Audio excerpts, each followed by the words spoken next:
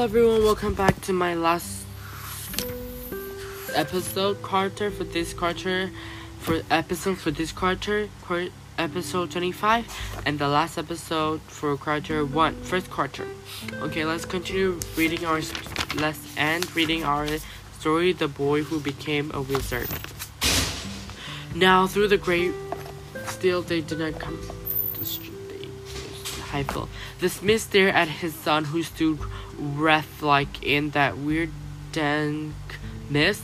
It took him a minute to see Danny's meaning, but when he did, ran at once noiselessly, knowing every fence and corner of the village, to find the others and tell them what to do.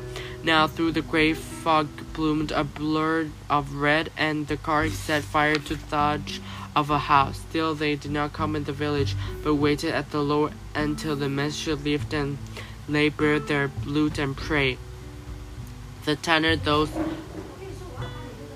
whose house it was that burned, sent a couple of boys skipping right under the cart's nose, taunting and yelling, the vanishing again like smoke into smoke, meaning the older man, gripping behind fence and running from house to house, became on close on the other side and sent a volley of arrows and spears at the warriors who stood all in a bunch. One cart fell right writhing with a spear still warm from its forging right through his body. Others were arrowing, bitten, and all enlarged. They charged forward them to hew down their puny attackers, but they found only the fog about them.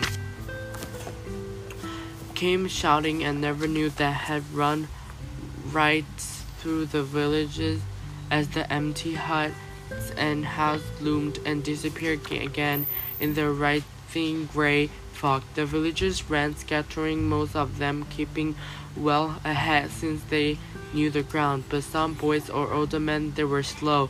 The carts, stumbling on them, drove their lances or hacked with their swords, yelling their war, crying the name of the white-clad brothers, Antoine, Ula Atois.